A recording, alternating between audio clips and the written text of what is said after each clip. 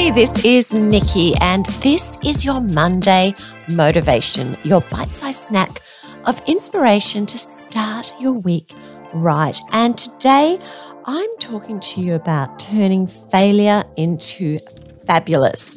Now, you will know, possibly, if you know me already, that I've got a saying in my studio which has become so much of a catch cry that my clients actually say it to each other. And here it is.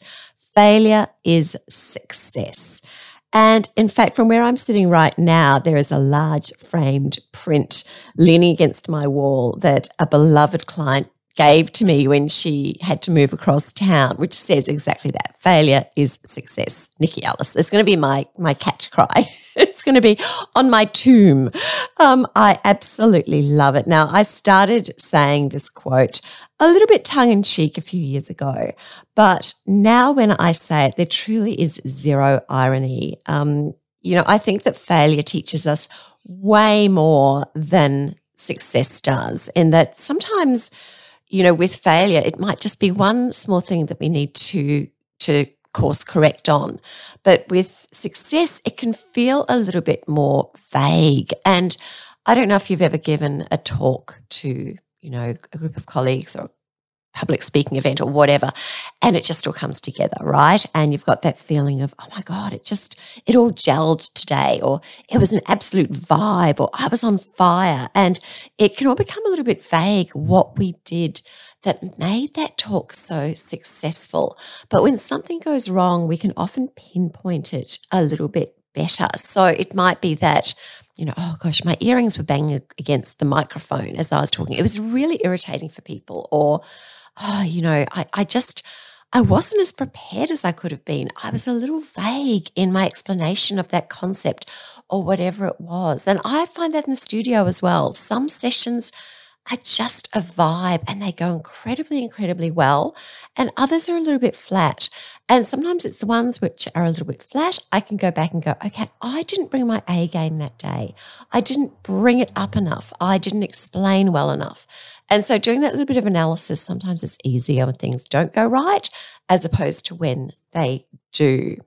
Now, in terms of exercise, and because I'm a weights girl, I'm going to turn it into an analogy about weight training, because this really is where the term failure is predominantly used anyway. So failure in weight training is a technical term, and it refers to momentary muscular failure.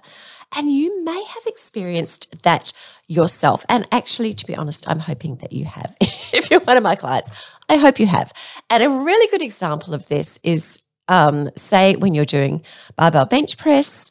And I'm going to explain this in two ways. So when you're doing barbell bench press, and say I've asked you to do 4 working sets of bench press, and you go into your 4th set, and it's like you're pushing as hard as you can, but you just can't do it any longer. And so you might get an extra couple of reps out where you're just slowly moving and you just do it.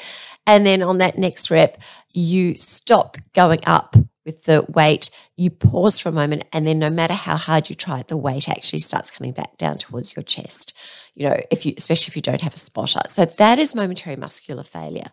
Or you might have successfully finished your sets and your nasty, mean trainer might have given you close grip push-ups, for example, as a finisher, just to take you to that point of momentary muscular failure. See where I'm going here? And so you get down to do your push-ups and you literally can't do one. You just go down to the floor and you lie there. Okay, that's momentary muscular failure. So it is the moment when the force output of the targeted musculature, in this case it would be your pec major and your triceps brachii, has been reduced due to fatigue, due to the training you've done already, to a level equal to the force of the chosen load. And at this point, no further concentric action is possible. Am I losing you yet? I hope I'm not. So concentric is when you are lifting a weight, lifting a load, and your muscles are shortening. And then the eccentric phase are when you are lowering a load and your muscle belly is lengthening. So generally we are stronger eccentrically than we are concentrically. And so that's why there's the specific reference to fatigue under the concentric phase. Often if you go to momentary muscular failure concentrically, we can trick you into getting a few more reps done by getting a spotter to say, lift your bench press for you, barbell for you, and you just do the lowering phase slowly. Or with your push-ups, you might just get into the outstretched push-up position and just do the down phase for a count of 5, and you might get another 2 or 3 reps done there. It's a little bit nasty, but you know what? It's very effective. And there's lots and lots of research to support going to momentary muscular failure in our training. However, likewise, there is also plenty to support great results, in particular with hypertrophy, which is putting on muscle without consistently going to MMF. But certainly, if you are serious about your training, and if you train with me, you will be serious about your training, I absolutely feel there is a place for momentary muscular failure. And with a lot of research done, in particular with women, we know that if left to our own devices, we tend to choose lighter rather than heavier. Okay, so we tend to prescribe weights to ourselves. We tend to go light. So for me as a trainer, getting you used to lifting in a challenging manner is part of my job. It's about getting you used to really pushing yourself, getting used to that discomfort. And just on that, sometimes clients say to me, oh yeah, it's going really well because that's really hurting now. Try your best not to use words about pain. It's not really hurting. It's not painful. It's slightly uncomfortable. It might be a bit burny, might be a bit uncomfortable. It's not pain. Pain is different. Anywho, let's keep on forging on about failure. What about failure in terms of perhaps our eating goals? You know what I mean. You've been so, in inverted commas, good, and then you have a big binge. You go home and you have a whole lot of cheese and bickies and dip, or ice cream, or wine, or whatever. And often it's at a time where you've been going really well. You might have had a fortnight of really great eating, and you've been all prepared, and you've been in a calorie deficit, and Coach Canning's really happy with you. And then suddenly have a night where you feel like you've just had a complete blowout, and you feel like you've failed. And you might even start using really negative self-talk. Remember, we call our self-talk Kevin. The negative self-talk, that's Kevin.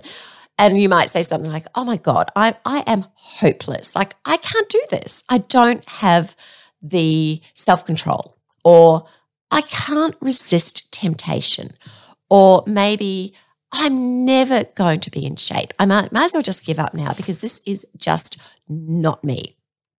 So let's reframe that. Let's reframe that as it's not failure, it's feedback. And almost always, when there is a pattern of self-sabotaging behavior, especially with your eating, we can trace it back to something that's probably happened earlier in the day. So honestly, when I have clients in this situation, it is almost always formulaic. It's formulaic for overeating, not such great food. And often the day will look something like this. They get up, they have breakfast, they start the day off quite well. They then, for some reason, maybe have something around 11 o'clock, maybe not. And then they skip lunch, and then they skip their mid-afternoon little snack. And so they get home at 5:30, 6 o'clock, hangry and looking for anything. They're ravenous. And if there is nothing in the house that is a really great, easy, healthy option, they will order in pizza or make cheese toasties or just eat whatever is to hand. So would that day have looked completely different with just a little bit of organization and preparation? Yes, possibly, certainly. Okay, so it's all about your systems. It's not about your inherent shortcomings as a person, because all of us, we are all humans. If we are in the situation where there is nothing in the house to eat except chips or bickies or cheese and crackers, and we're really hungry, we will just go for what is nearby. So having those systems set and being prepared is what it is all about. So I hope that helps you to reframe failure as feedback. One of my big life lessons, guys, is when I worked as a personal trainer at a really huge and very, very expensive at the time gym in Collins Street in Melbourne. And I was running personal training services there, and I was lucky enough to meet really some of Melbourne's most successful business people. They were amazing. And so it was a very formative time for me as somebody just starting off in business. I would pick their brains. So as I was training them, I'd be saying, tell me your story. Tell me about your business. How did you get started? Have you had any setbacks? And every single one would say, oh my gosh, yes, it hasn't been a linear progression to success.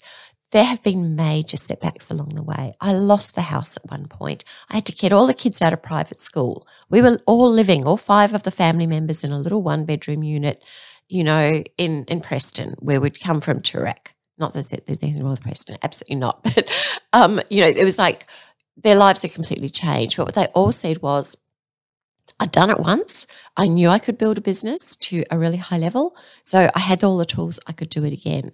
And so just as in business, where it is never linear, or very seldom is it linear, you will have major setbacks along the way, whether you are trying to get strong, you will have injuries, you will have setbacks, you will get sick. There will be times where you're unmotivated. And with your goal to lose body fat, there will be times where it's very challenging. You'll have Christmas in there. You will have injuries too. You'll get sick. You will be unmotivated. It's never, ever linear. So expect it, prepare for it, take the ups and the downs in your stride because they are expected, and never, ever see failure as anything other than success and feedback for you. So you need to do a little bit of self-analysis. Where did I go wrong? What happened there? And then you keep ongoing. Because the other thing I learned talking to these incredible business people and really talking to anyone who's successful and reading a lot about success is that one of the key attributes for people who are successful in life is tenacity. Tenacity. So having the balls to keep on going even when it's hard. You're like a dog with a bone. You don't let this drop. You keep on going. And that is the hallmark for success. You can do this. All right, everyone, have a beautiful week. I hope you love that Motivational Monday. Remember, you have got this. I believe in you, and may your week be a cinch. This has been a Suckerfish Media production. Subscribe now for Find Your Fierce with Nikki Ellis.